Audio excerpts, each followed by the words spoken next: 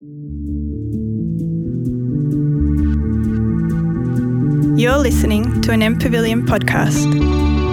Conversations about design and the world we live in. For more, visit our archive at mpavilion.org and subscribe wherever you find your podcasts.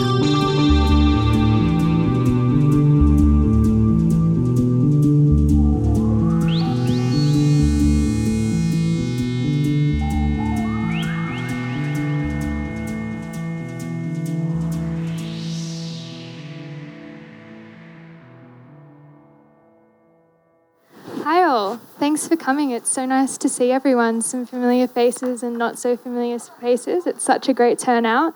It's so lovely to see everyone in this space and to be together. Today we are having a conversation about the city and how we might engage with it and improve it in a variety of ways. When we speak about place and how we might better the built environment, an acknowledgement of the long history of where we are is really important. We acknowledge the traditional custodians and owners of this place, the peoples of the Eastern Kulin Nation.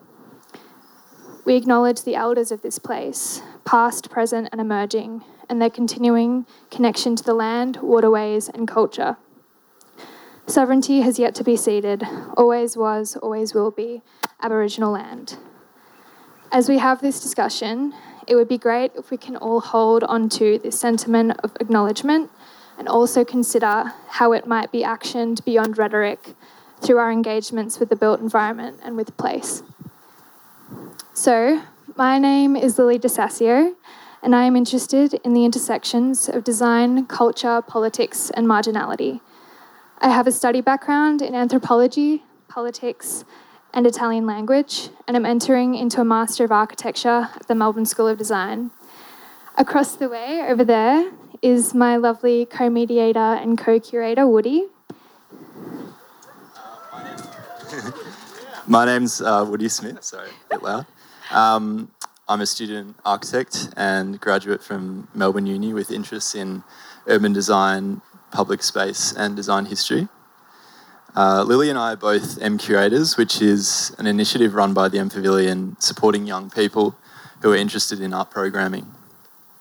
I want to thank our mentors, Jen and Molly, and the M Pavilion team and the other curators for supporting us and helping make this talk happen. For this conversation, we have a lovely group of multidisciplinary panellists: Rory Hyde, Maddie Miller, Andy Fergus and Amelia Leavesley, who will introduce themselves in just a moment.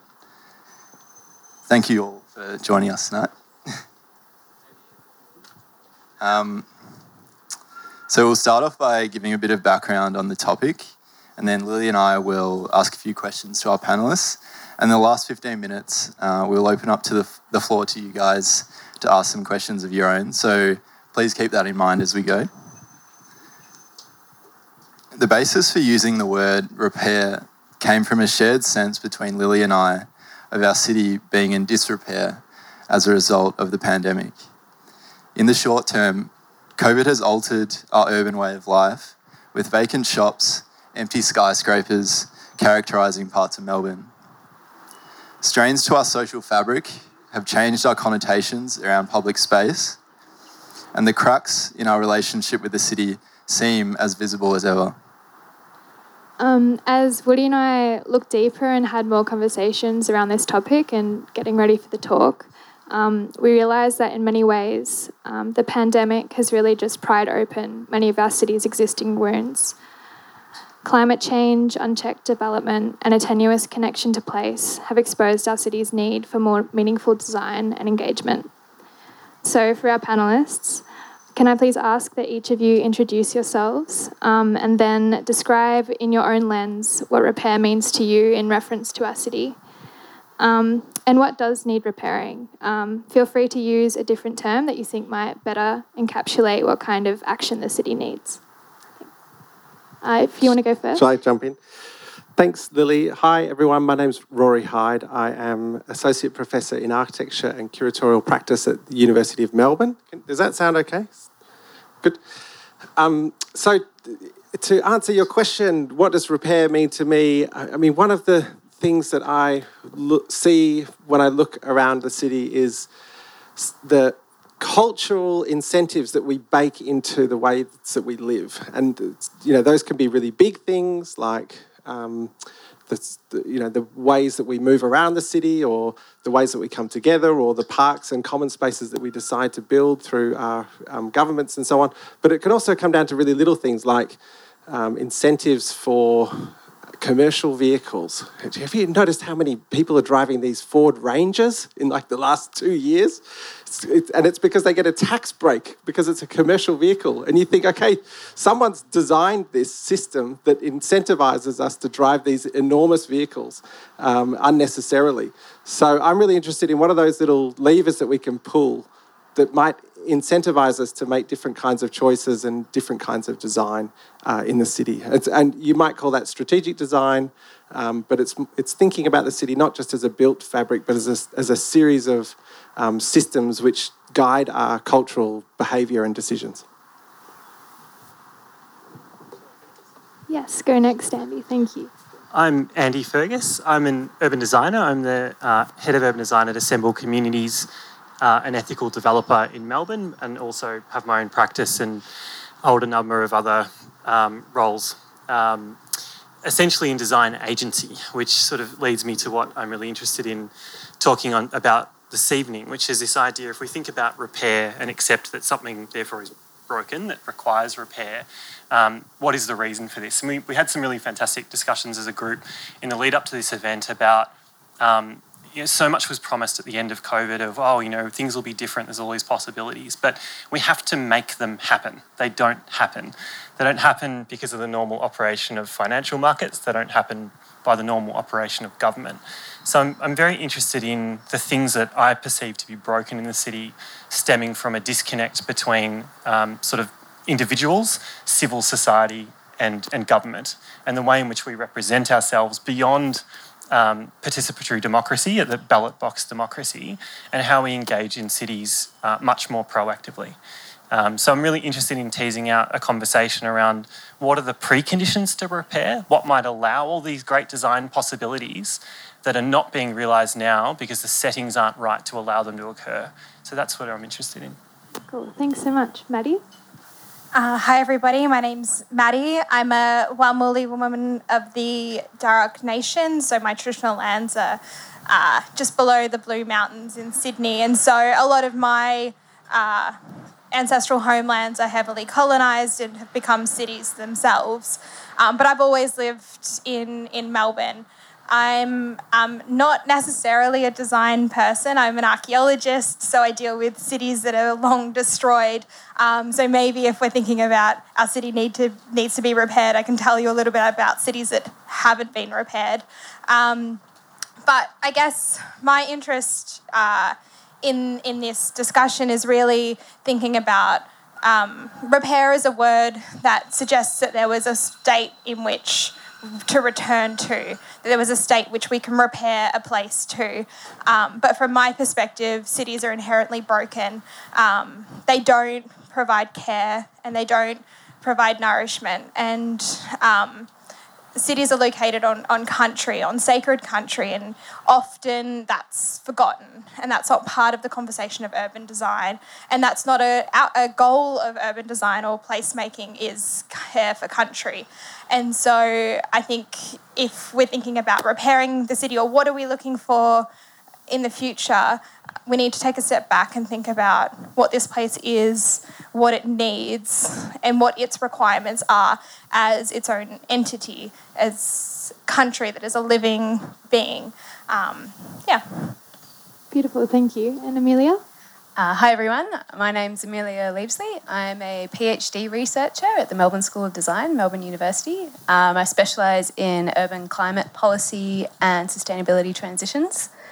I was here today to talk about an urban ecology lens, but given the state of the transport system that got me here, apologies I was late, I almost want to talk about sustainable transport systems. But in the vein of the talk today, I would like to challenge the concept of repair because from my background's in civil engineering and environmental studies, and when we think about repair, we think about objects that are broken. I would like to challenge that and suggest a concept of recover the city, where we see the city as a living system. It is very much alive, and it impacts us as much as we impact it. And so I think about this concept of repair as, for a long time I would say, but the last years in particular, the city has been unwell. We haven't been taking care of it, and it's impacted quite significantly by the lockdowns and things. And so we look at the urban ecology within the city as a metaphor for the life and the place. And we look at recovering the city as if we would look at recovering ourselves. Coming out of the pandemic, we think about, all these things that happened and how we were all locked down and how much we suffered and how much the city suffered. And so I encourage you to think about repairing or recovering the city as if it's been unwell and how you would recover a person. Thank you. So Andy, and I think Maddie and Amelia, you could probably both answer this as well. When we use the word repair, there is a notion of restoring something to its previous state. And as mentioned earlier, the pandemic seems to have just amplified some existing problems. Should we forget about returning to pre-pandemic ways and start doing things differently? Is there opportunity to do so? I'm happy to answer that. I think that there was a lot of talk, particularly in political circles, about bouncing back. Bouncing back to great levels of aviation fuel use and levels of pollution that we had. Carbon emissions from our cities is sort of obviously a huge challenge there. But I also think in thinking about how we return from this trauma essentially to our society, there are things that might be and there are things that already are. The change to work patterns has happened. It's not going to be something that returns back fully. There are going to be changes in the way people live and move throughout cities. People are going to, within certain professions, have a greater degree of discretion over how they move through and use the city. So I think we need to be ahead of the curve. We need to always look at the trajectory of what is changing anyway. And there's increasingly great research and data around these aspects of our cities that have transformed. I mean, as an example, we temporarily ended poverty as a result of changes to New Start and various other welfare measures that were used. We had hotel systems repurposed for accommodation of the homeless community. We did it for a short period of time, but it was never conceived of as something that we might invest in the long term. So there's extraordinary sort of potent opportunities that are seen there of how we might return. But I think also whenever we have these shocks to our society, there's a long history of having these points of reflection with which to have a new lens on what was normal previously. And I think we've been given this extraordinary and sometimes very lonely time to be alone to sort of think through what's occurring within our cities and think about what the alternatives might be. So I think we're really poised with a more reflective society who are more aware of how we used green space, the elements that were lacking from our urban environment, what care was lacking, what's happened to our health systems in order to be more assertive. But I guess my key point is that none of these reflections amount to anything without action. So in thinking about this kind of act of repair, I again come back to let's look at the preconditions that enabled those things to occur on a temporary basis, and let's start to talk about what it would mean to direct these long-term changes that we think are necessary in our cities. And think about how we actually engage with that. Is it through local community groups? Is about, literally speaking to a member of parliament? Is about submitting to an inquiry from the Productivity Commission? Actually engaging with the apparatus of power rather than having, Carlton latte conversations. I would like to respond, if that's okay. Andy, that was, really interesting. It made me think about scales of action and what you and I can do, as well as, the community groups and the legislators. But I was reflecting a lot during the lockdown. I mean, we had a lot of time to reflect, not much else to do. And I was thinking about, this is a very unique time in our lives where we've suddenly slowed down. We've really redefined the meaning of time and what we do with our time, from spending a lot more time locally, walking around the streets, and also with the way the city responded with less car traffic, leading to a lot less pollution, a lot less noise pollution, as well as sort of chemical pollution. We saw a lot more sort of biodiversity start to re-emerge from the cracks and make homes in this city that we were living in them with. And suddenly we had the opportunity to watch them, and it was sort of like, wow, isn't this interesting? And it makes me question, which of these activities do we want to hold on to avoid bouncing back? I think, as you said, I think we don't want to bounce back. We want to grow back. We want to grow bigger and better. Maybe not bigger, but stronger.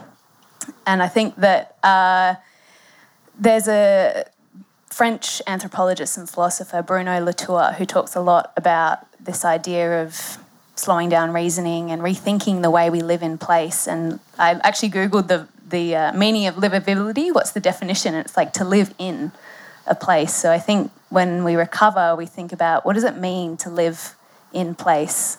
What activities do we want to hold on to that served us during the lockdown and maybe will serve us in our lives? And what does that look like? And then what do we want to bring back? We were so isolated for a long time. The city was so isolated for a long time. So, yeah, I encourage you to think about your own lives and how they've changed and what you want to keep from the lockdowns before they become just a distant memory. Thanks very much. Yeah, beautiful. Thank you.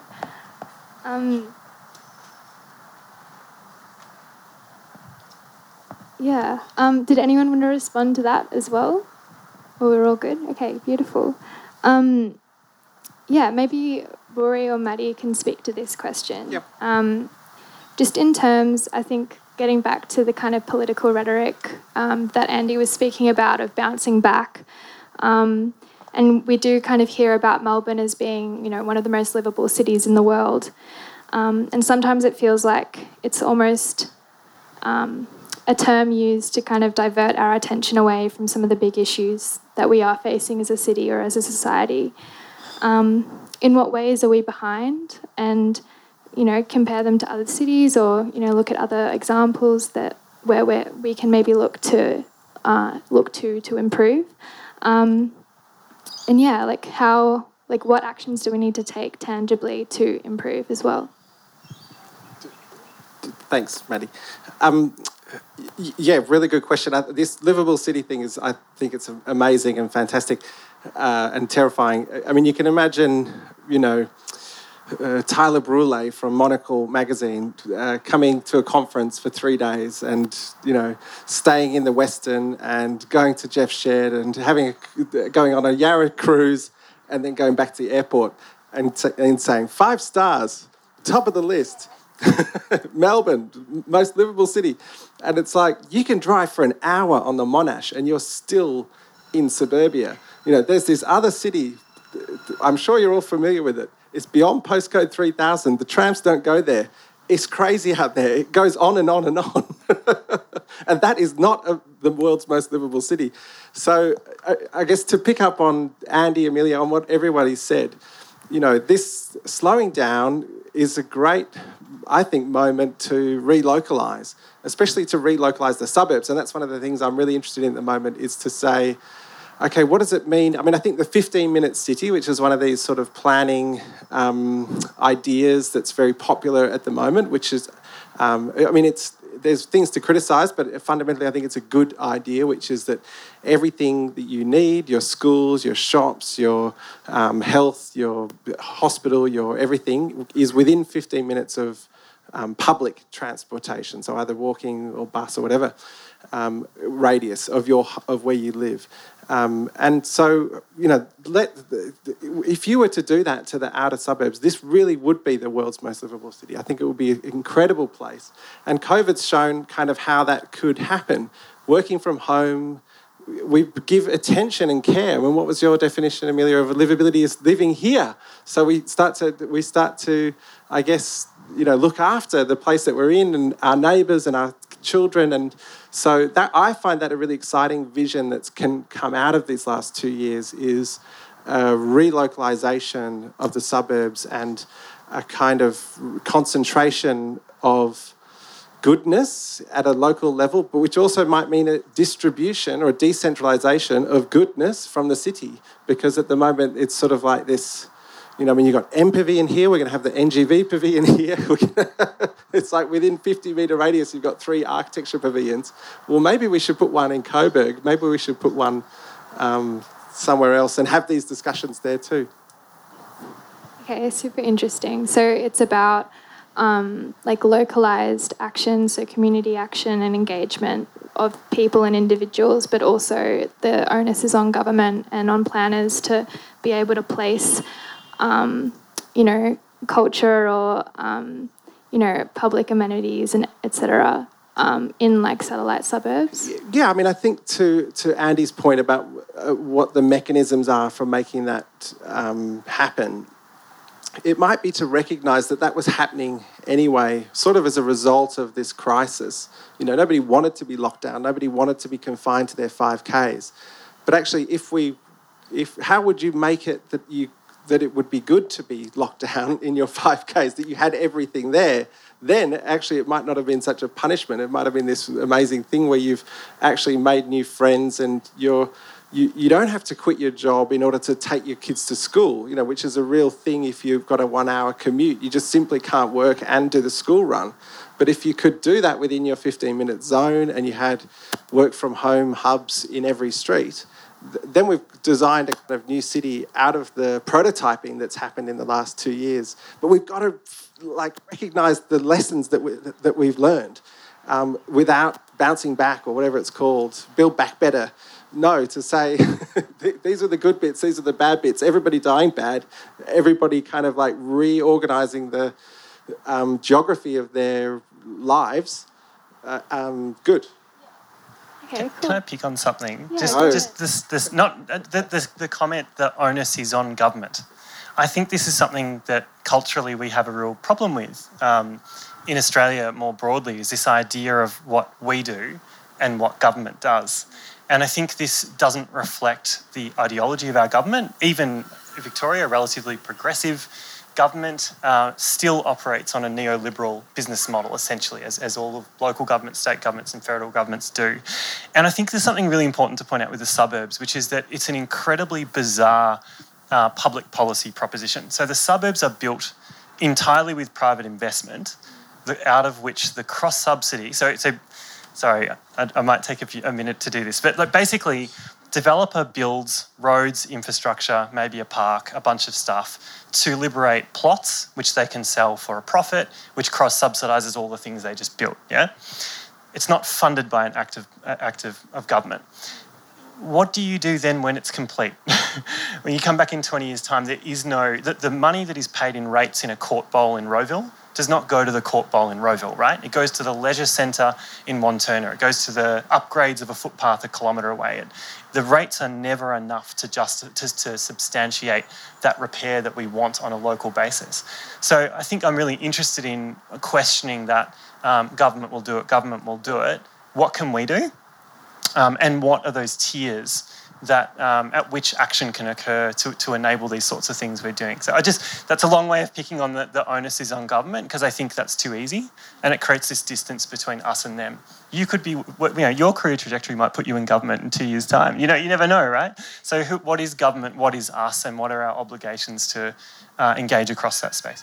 Sorry. Yeah. No, that's really interesting. Thank you. That's a good bone to pick. I guess there's that feeling of, our understanding of what we feel government should be doing, and whether that's coming from ignorance or a lack of understanding of how the system works. But this feeling that we trust the government to be doing the right thing, and they could be doing the right thing, but we also could be doing more to enact change on a ground level as well. Yeah. Maddie, did you want to speak to anything? Did you want me to repeat the question, or did you have anything to respond to from Rory? I guess I was just reflecting on how important it's been over the past 2 years to have green space near you, to have something green and nature near you, and how many people did not have that available to them. How many people in that 5K really didn't have a park or somewhere accessible for them to visit. And so thinking about the most livable city, what I'm interested in is the most living city. What are the inherent rights of plants and animals to exist within our cities? And on a micro level, that just might be what I mean, I'm looking around and most of us are probably renters, but what are we planting in our gardens? I mean, demographic, right? But if you own a home, congratulations, well done. I would love to be you. Thank your parents. Thank your parents, and pay the rent. But I guess, that livable city is really servicing us as humans. It's us over everything else.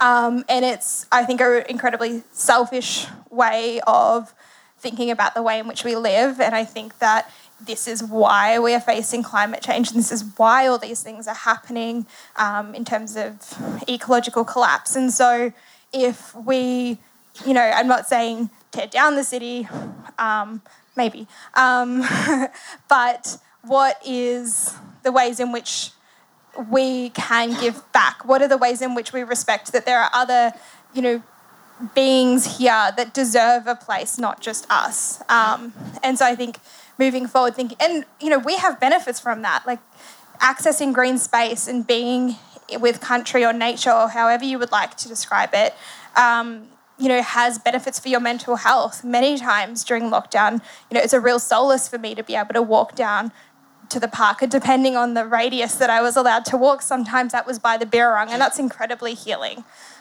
Even though looking at the Birrarung and seeing how sick it is, it still gives me strength and hope. And so, I'd like to see a living city.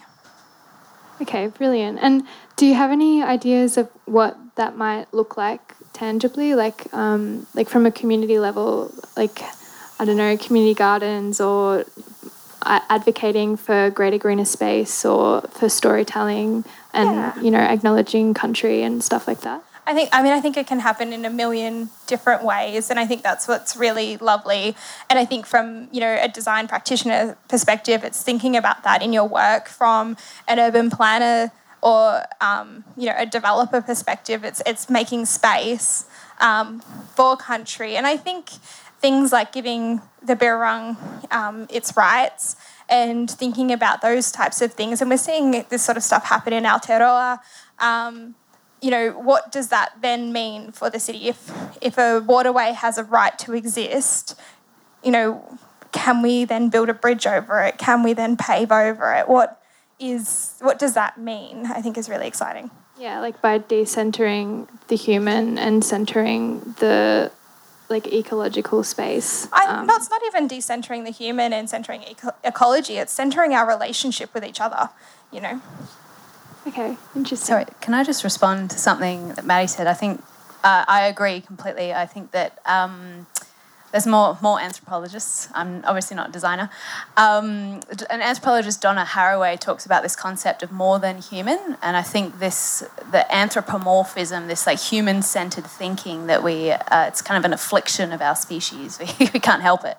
But Donna Haraway talks about this idea of looking at the world around us as more than us rather than less than us.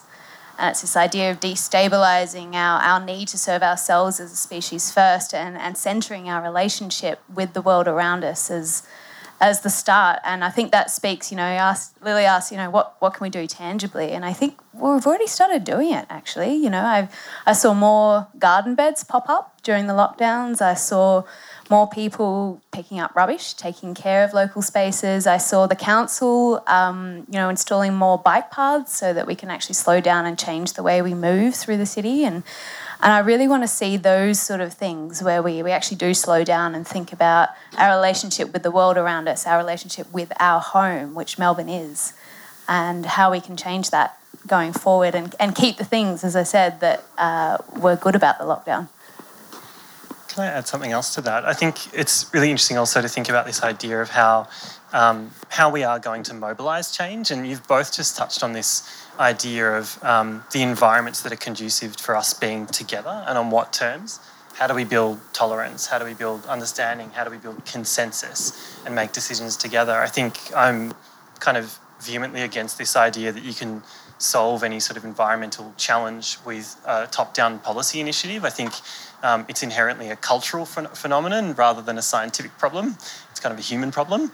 But we are at our best when we act collectively throughout history and still. So I'm really interested in this idea of these small things, these community gardens, or Rory's done a lot of work looking in post-global financial crisis Europe, when the community started doing small initiatives. You can't measure their carbon sequestration impact on the globe, but that doesn't matter. These people are becoming political, and they're learning skills of how to participate and navigate, how to get finance, how to get grants, how to influence their local politicians. And those skills from these incredibly small acts of repair or interventions in our environment actually reskill us in the much bigger decisions that influence our city. So it's not this folk little tinkering around the edges, it's actually a kind of learning like a child, building towards being a fully fledged civic participant. Amelia, you mentioned last week in our discussion about guerrilla gardening, and I was just wondering if you could just explain what that is and what does it actually do? What sort of benefits does it provide? Yes, I'm a big fan of guerrilla gardening. I'm not yet a participant, but I hope to be one day. So guerrilla gardening is this concept that it questions public space and who has rights to change it. And it sort of emerged, I think, on the back of some local residents, I can't remember exactly which city, who wanted to green their neighbourhood, and they tried lobbying the government and local government, and they sort of change wasn't happening quick enough for them. So overnight they took over a roundabout that was just paved. They ripped up the paving and put in a garden, and then the next day, hey presto, there was a garden there. So it's this idea of challenging who has rights to public space and who has rights to care for place, I guess, in a very tangible, very practical way. And I think if you think about guerrilla gardening, I sort of see it even just on the streets of Melbourne. I live lucky enough to live in Abbotsford, right near the Birrarung, and I see a lot of people who I think have lived there for a while, and they've actually made the place their own, and that has sort of spilled out onto the sidewalk, if you will. You sort of see them like planting things around the street trees instead of just, you've seen those square cut trees that are basically prisons for the trees. But they've, put some greenery around and they've put, little bench seats. I've seen that the City of Yarra has responded and said, okay, well, if you want to plant things on the streets, we'll give you a veggie box. We'll charge you $60 a year to rent it. And there's a whole lot of things to follow. But it's this concept of the public as placemakers, where you can actually change space around you beyond the bounds of your primarily rented property. And I think that really sort of, I think it just tears open preconceived ideas of what regulation is and what who governs the city, and that's what Andy was saying, that we can become agents of change in our own neighbourhood and even further beyond. And I've seen these guerrilla gardening teams essentially just they don't necessarily live in place, but they just sort of go and change it. That has questions for who they've asked in terms of who lives there, but it's just this idea of rethinking what we can do to take care of our place and what kind of place we want to live in and how we can make that happen beyond just regulation changes. Thank you. So Maddie, I was wondering, what do you think needs to change in the way we see the city? I know you've touched on that a bit already, but what new or formerly unacknowledged ways of thinking about the city need to be explored in our education system and public discourse? Yeah. So I'm currently at the University of Melbourne, but I worked as an archaeologist for a long time, and I worked a lot in the City of Melbourne within the Hoddle grid itself, maybe 20 or so, 30 sites. And beneath all of the buildings that we see today in the City of Melbourne, well, most of them, beneath them is these layers of country. And, maybe this is because I was a little emo teenager hanging out on the steps of Flinders Street Station, but there was the Macca's just there on Swanston Street. And when that was demolished as part of the Metro tunnel project, we did a big excavation there, and we found an 1890s dentist with teeth still down the drains, gross. And we found an 1840s kitchen. But beneath all of that, hundreds and hundreds of stone tools. And we found evidence of country that had been here for millennia and people who had been here gathering just like I did as a grotty little teenager in this place. And so that sort of continuum of people coming here, of people doing things is evident all through the city. The MCG was a place where Marngrook and other games were played always, and now it's where we play our games.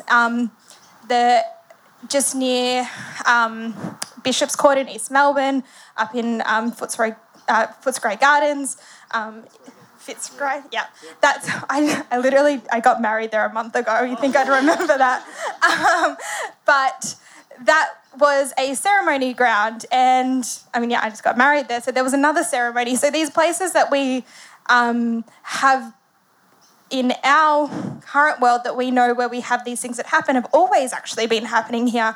And so that resonance of time, of place, I think is something that we should all be knowing and celebrating and talking about. And that also then can inform the future, and it can inform these new suburbs and these new developments, thinking about what was happening here and why it was happening here and why that's appropriate. Like, how great if we always build our footy ovals where we've always played footy. How great if our schools and our community places are located where community always met and communed with country. And so, these types of things, these long, millennia worth of placemaking, of being on country, are still here, still underneath probably where we're sitting. Who the hell knows, Well, me, because I'm an archaeologist, I'll dig it up later. But, yeah, so I think that's something that's really important. I think, everybody who comes here, who lives here, who visits here, should be aware of that tradition and should be proud of it. Oh, beautiful, thank you. I'm just cognizant of time, but we've only got a couple more questions left, and then you guys will have some time to ask your own questions. But for Rory, we wanted to ask, what are some ways people can engage on an individual level, and for you to kind of explain or elaborate on how important self-initiated roles are in the transformation of the city. And I feel like, Andy, you've spoken on this as well, but if Rory wants to start. Yeah, absolutely. I think that we tend to forget that that's how Melbourne is built.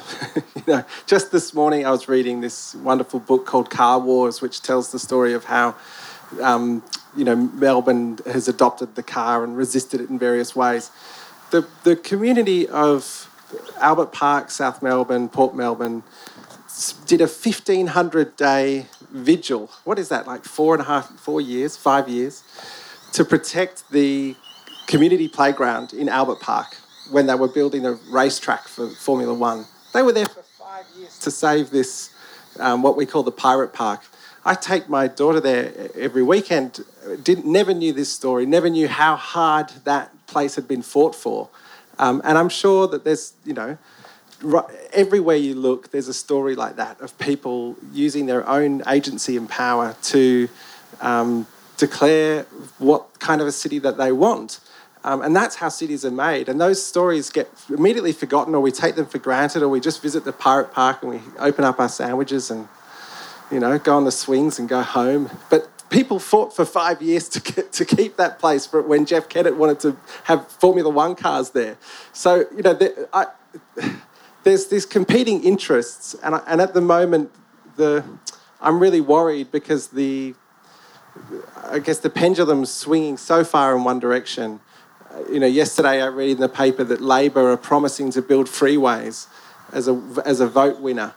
And you think, okay, well, when both the major parties are agreed on that, there's no other future for this city, is there? That's it, that's done. The more freeways we build, the more cars we have, the more we distribute ourselves from each other, the less we can connect to place, to country even. And that's just I guess eats its way into the psyche of all of us citizens, of how we operate and navigate and live within a place. So I worry that there's not that actually those counter voices don't actually have enough of a platform at the moment. And, these kinds of discussions are great. And we see this. I'm really excited about the rise of independent candidates. And I do think politics is really important.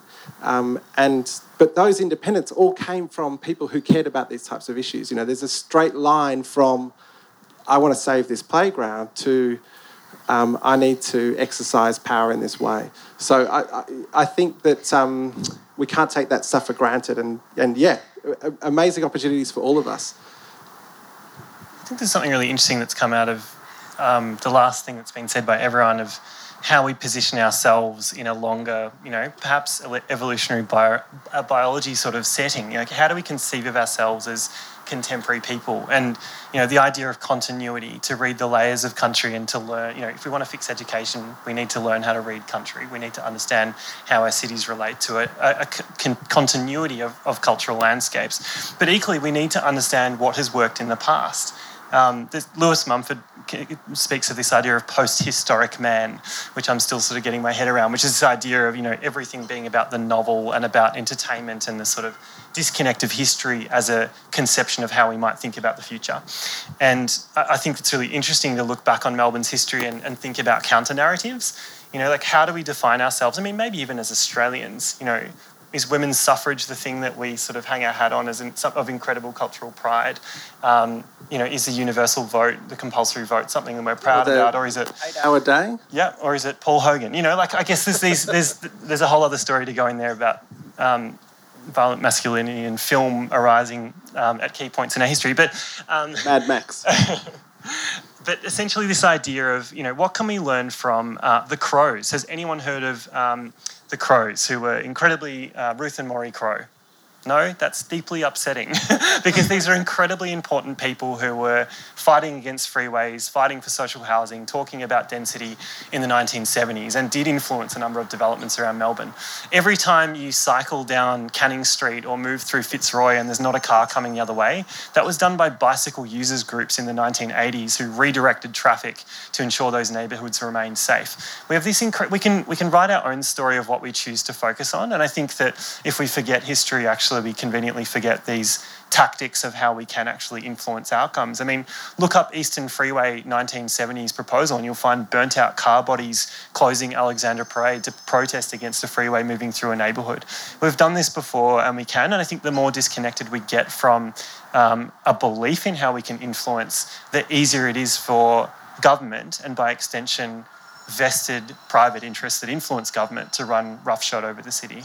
So we need to actually enable or empower our politicians to make the right decision by being equally present when decisions are being made.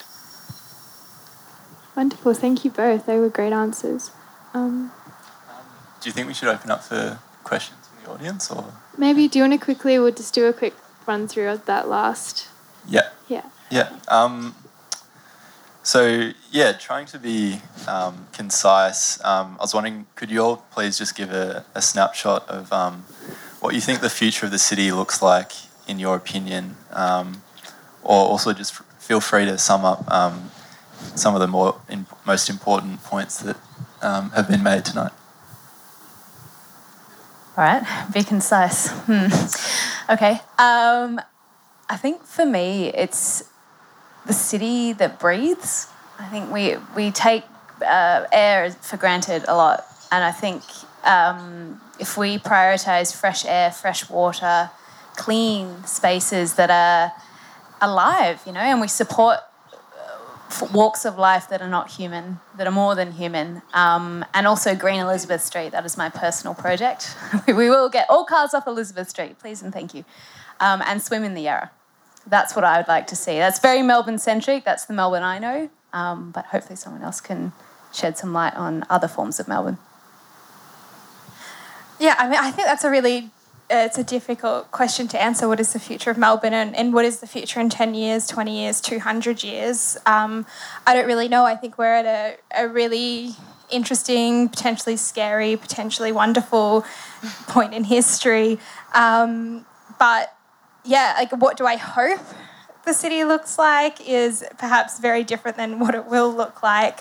But what I hope that it looks like is a city that does prioritise, that people-country connection, and that it does, give space for country.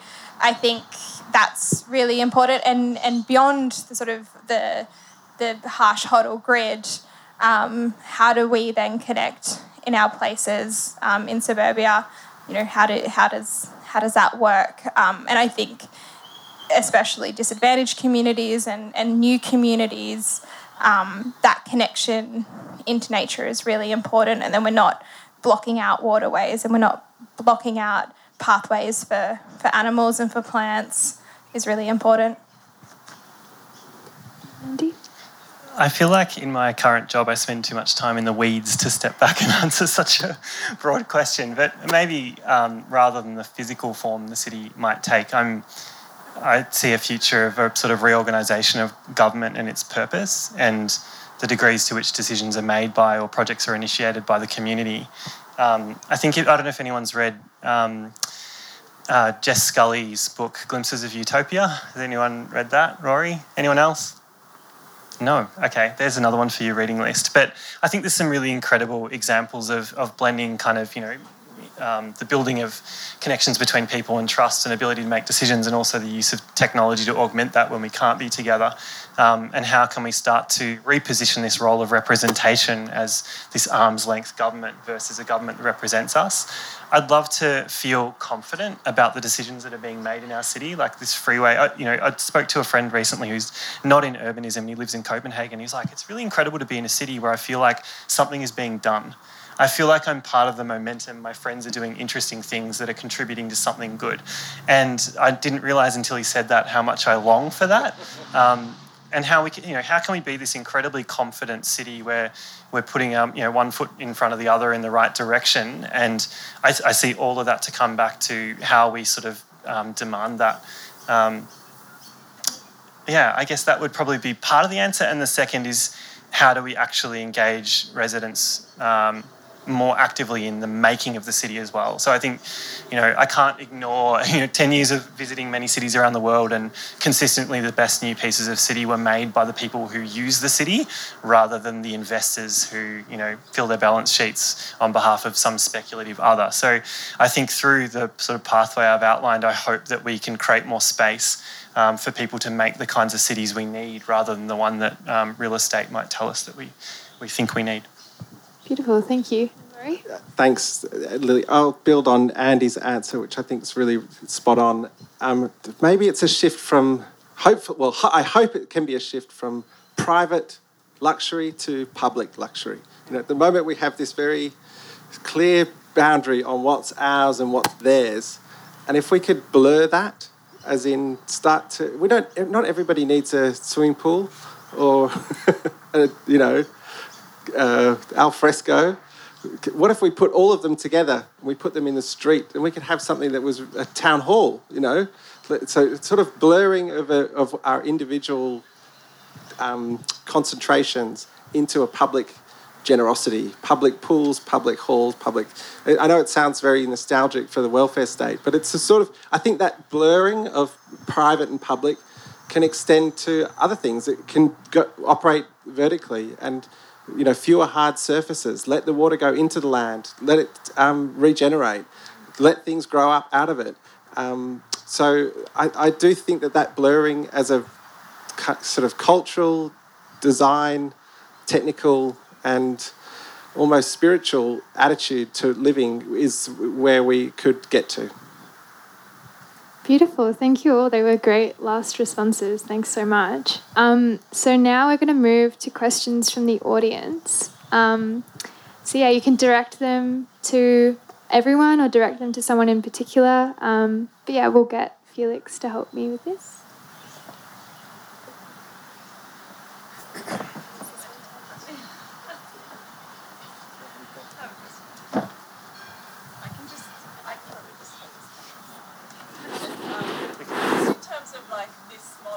Decentralising our cities and having these satellite kind of 15-minute neighbourhoods, which I think is definitely the way that cities need to start moving out with urban sprawl and everything. our CBD taking on, especially when there is like so much private interest in keeping people and money centralised. I'm interested in like all of these concepts we're talking about, greening and living cities. How do we see the postcode 3000 playing out in this kind of new model of our city planning and placemaking? Yeah, that's a great question. Rory? We can repeat it. I can repeat it. Yeah. I can repeat it. What happens to postcode 3000 if we're decentralising? I hope I did it justice. Do you mind if I reply? I think it's a really great question. And actually, one of the, flashpoints of this that's happening at the moment is Shell House. So the Harry Seidler building on the corner. And there's a development proposed for the back area, which is a sort of garden. It's a public space. And the owner of the building wants to basically double their floor area to, have more office space in the tower. And my opinion is that we need more public space in the city, actually. We need more gardens in the city. And if we can, again, take an attitude which is not just about our own title, territory, but about what makes a good city, then that kind of place would actually improve the quality of all the buildings around it. And we need to be protecting those things. So I do think that maybe there's less development in the city and there might be more gardens, and that would make the city better, and it would actually improve the value of the thing, to use their logic. I don't like to do it too often, but to just play their game for a moment. It would be better for you guys if you had more parks in the city. Actually, those apartments would be nicer because they'd have somewhere to go. So don't overdo it. That would be my approach to 3000. But I don't know, it's very hard when you look at all the empty shops. I don't know if you guys want to respond to the street level. There's sort of a planning term called hub and spoke model. And I think that's the future of the city, where if you think about a bike wheel, the city's in the middle of the wheel, it's the axle, and then everything sort of radiates from that. I think that, what happens to postcode 3000 if we decentralise, I think it becomes more of a transitional space. It's less about coming and congregating and then everyone goes home and gets stuck on the M1 for 2 hours because there's a traffic jam. It's more about, I guess it needs to re-identify itself, really. I would put the onus on postcode 3000. You've had a lot of time to, be the centre of attention, but now, thinking about, renaturing the city, what kind of principles do we use to design our neighbourhoods? Is postcode 3000 just another neighbourhood? Is it, I guess it's really about flowing power out in the concept of, space design and who's got rights to that, but also resources and people.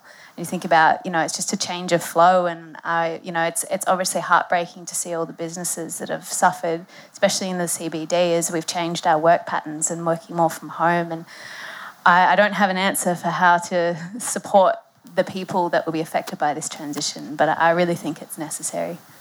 Can we stay on this topic? Are we allowed? Yeah. Look, I think your comment there of sort of it's a much-needed competition for the city is incredibly important. I think Melbourne, in my opinion, CBD in sort of 2008 to 2010 was an incredibly extraordinary place. There was space available for things to happen. There were a mix of rents. The city's become kind of full of investment. So there isn't the space for this kind of experimentation to occur. The other thing is we often talk about postcode 3000. The ownership of the city was dramatic. I'm answering this through history, but that's how I work. So the ownership of the city in postcode 3000 were lots of individual owners of buildings. Now the city is owned by real estate investment trusts, superannuation funds, and global private equity firms.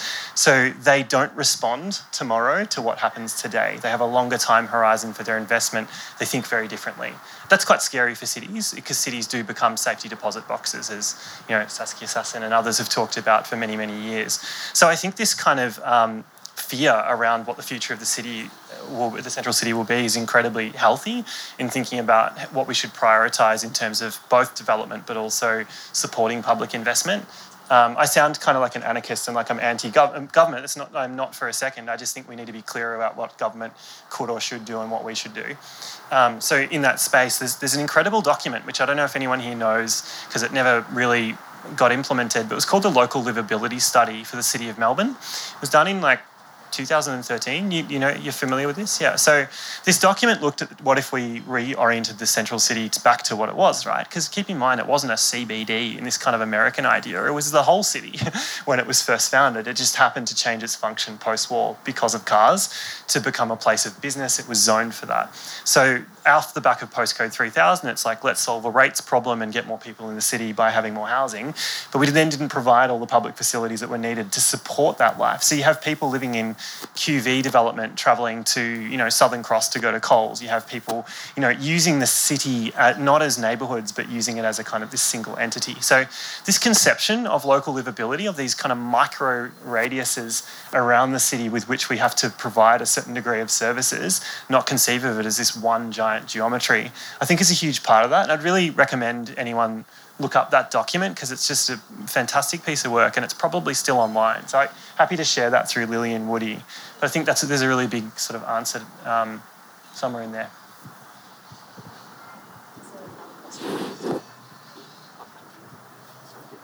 A little bit nervous here. I've sort of recently gone back to study building design and construction up in Ballarat, and it's sort of changing in the 19 years I've been there. But in my studies and learning to go over a set of residential plans, I've got to go over the building regs, the Part 5 siting, and I've got to conform with, as Andy and the chap in the beard, I couldn't remember, talk about Rory. the developers building all this, and I try to ask my teachers, how are these developers getting everything passed with respective councils, Melton everywhere, when I've got to conform and make sure my design, and after I do all the permeability and the percentages and all that, what I'm left to actually build my design on is not really great. But these developers seem to build big homes on these small pockets, slam them up to the boundaries with no side and offsets. And how are these developers getting their designs, all these houses you see, passed by councils? And I asked my teacher, Blunt, is there some sort of corruption checkbook? What's happening? Yeah, thanks. I wish it were that juicy. Maybe we need to ask, the problem you're talking about, are you talking specifically about growth areas? So single houses on plots in a growth area? Yeah. It's like, when I have to go, my legislation for my residential design, I've got to go through, I think it's the building regs, Part 5, 2016 of siting. I've got to site my house and I've got to have so much sort of area, but... Still is. Yeah, I remember back in the day when I used to do houses for rich people, if your block is larger than 500 square metres, you don't need a planning permit. You can do what you like, knock yourself out. And that's one of those loopholes that allows you to get away with what you're talking about. So I think that sounds like it could be it. More specifically in a growth, that's definitely true in the suburbs. In a growth area context, they're comprehensively master planned neighbourhoods. Waffle pods, Yeah, so essentially no one approves the individual homes apart from a private building surveyor. So they are automated. So those entire neighbourhoods, the plots are rolled out, if council approves the lots, the public streets, the street trees, the parks, etc. And then the individual plots are sort of free to go. The reason for that is really effective lobbying. So the project home builders have a huge command over groups like the Housing Institute of Australia, so HIA, or Master Builders, etc. This is about the connection between the construction industry as a huge kind of political power and how they're really effectively represented in how they present their interest to development. So the speed of these homes that are built supports the availability of jobs in the economy, principally masculine jobs, not care-based, and they also, allow this kind of lubricant of this development to continue and promote growth. So I think you'll find there's a pattern you're touching upon. I think that the individual phenomena you're talking about sits in something much bigger, which is that we tend to regulate more heavily where votes are to be lost and regulate less heavily where they're not to be lost. Now, no one loses votes for a McMansion in Pakenham. No one loses votes for Shell House having a tower built on it, to be perfectly honest. But my God, you'll lose votes if you build a townhouse in your backyard in Stonington. So this is why the kind of geography of the city reflects that balance between lobbying interests and the community. And the Stonington example is not a bad one because it's actually showing you the inverse. It's showing you where the lobbying interests of individual builder developers is usurped by the effectiveness of community lobbying. The outcome might not be what we want for the city, but it's a good demonstration of these power dynamics anyway. Thank you. Yeah. So are there any other questions about no? Well, I think we might just end it there then. Thank you to the panellists and thank you to audience for coming. Hope you enjoyed the discussion. I certainly did. And come back and, attend more MPavilion events for more discussions like this and various other things. Thanks for coming. Thanks, Lily. Thanks, Woody.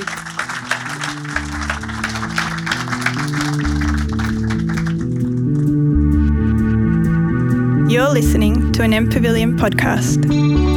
Conversations about design and the world we live in. For more, visit our archive at mpavilion.org and subscribe wherever you find your podcasts.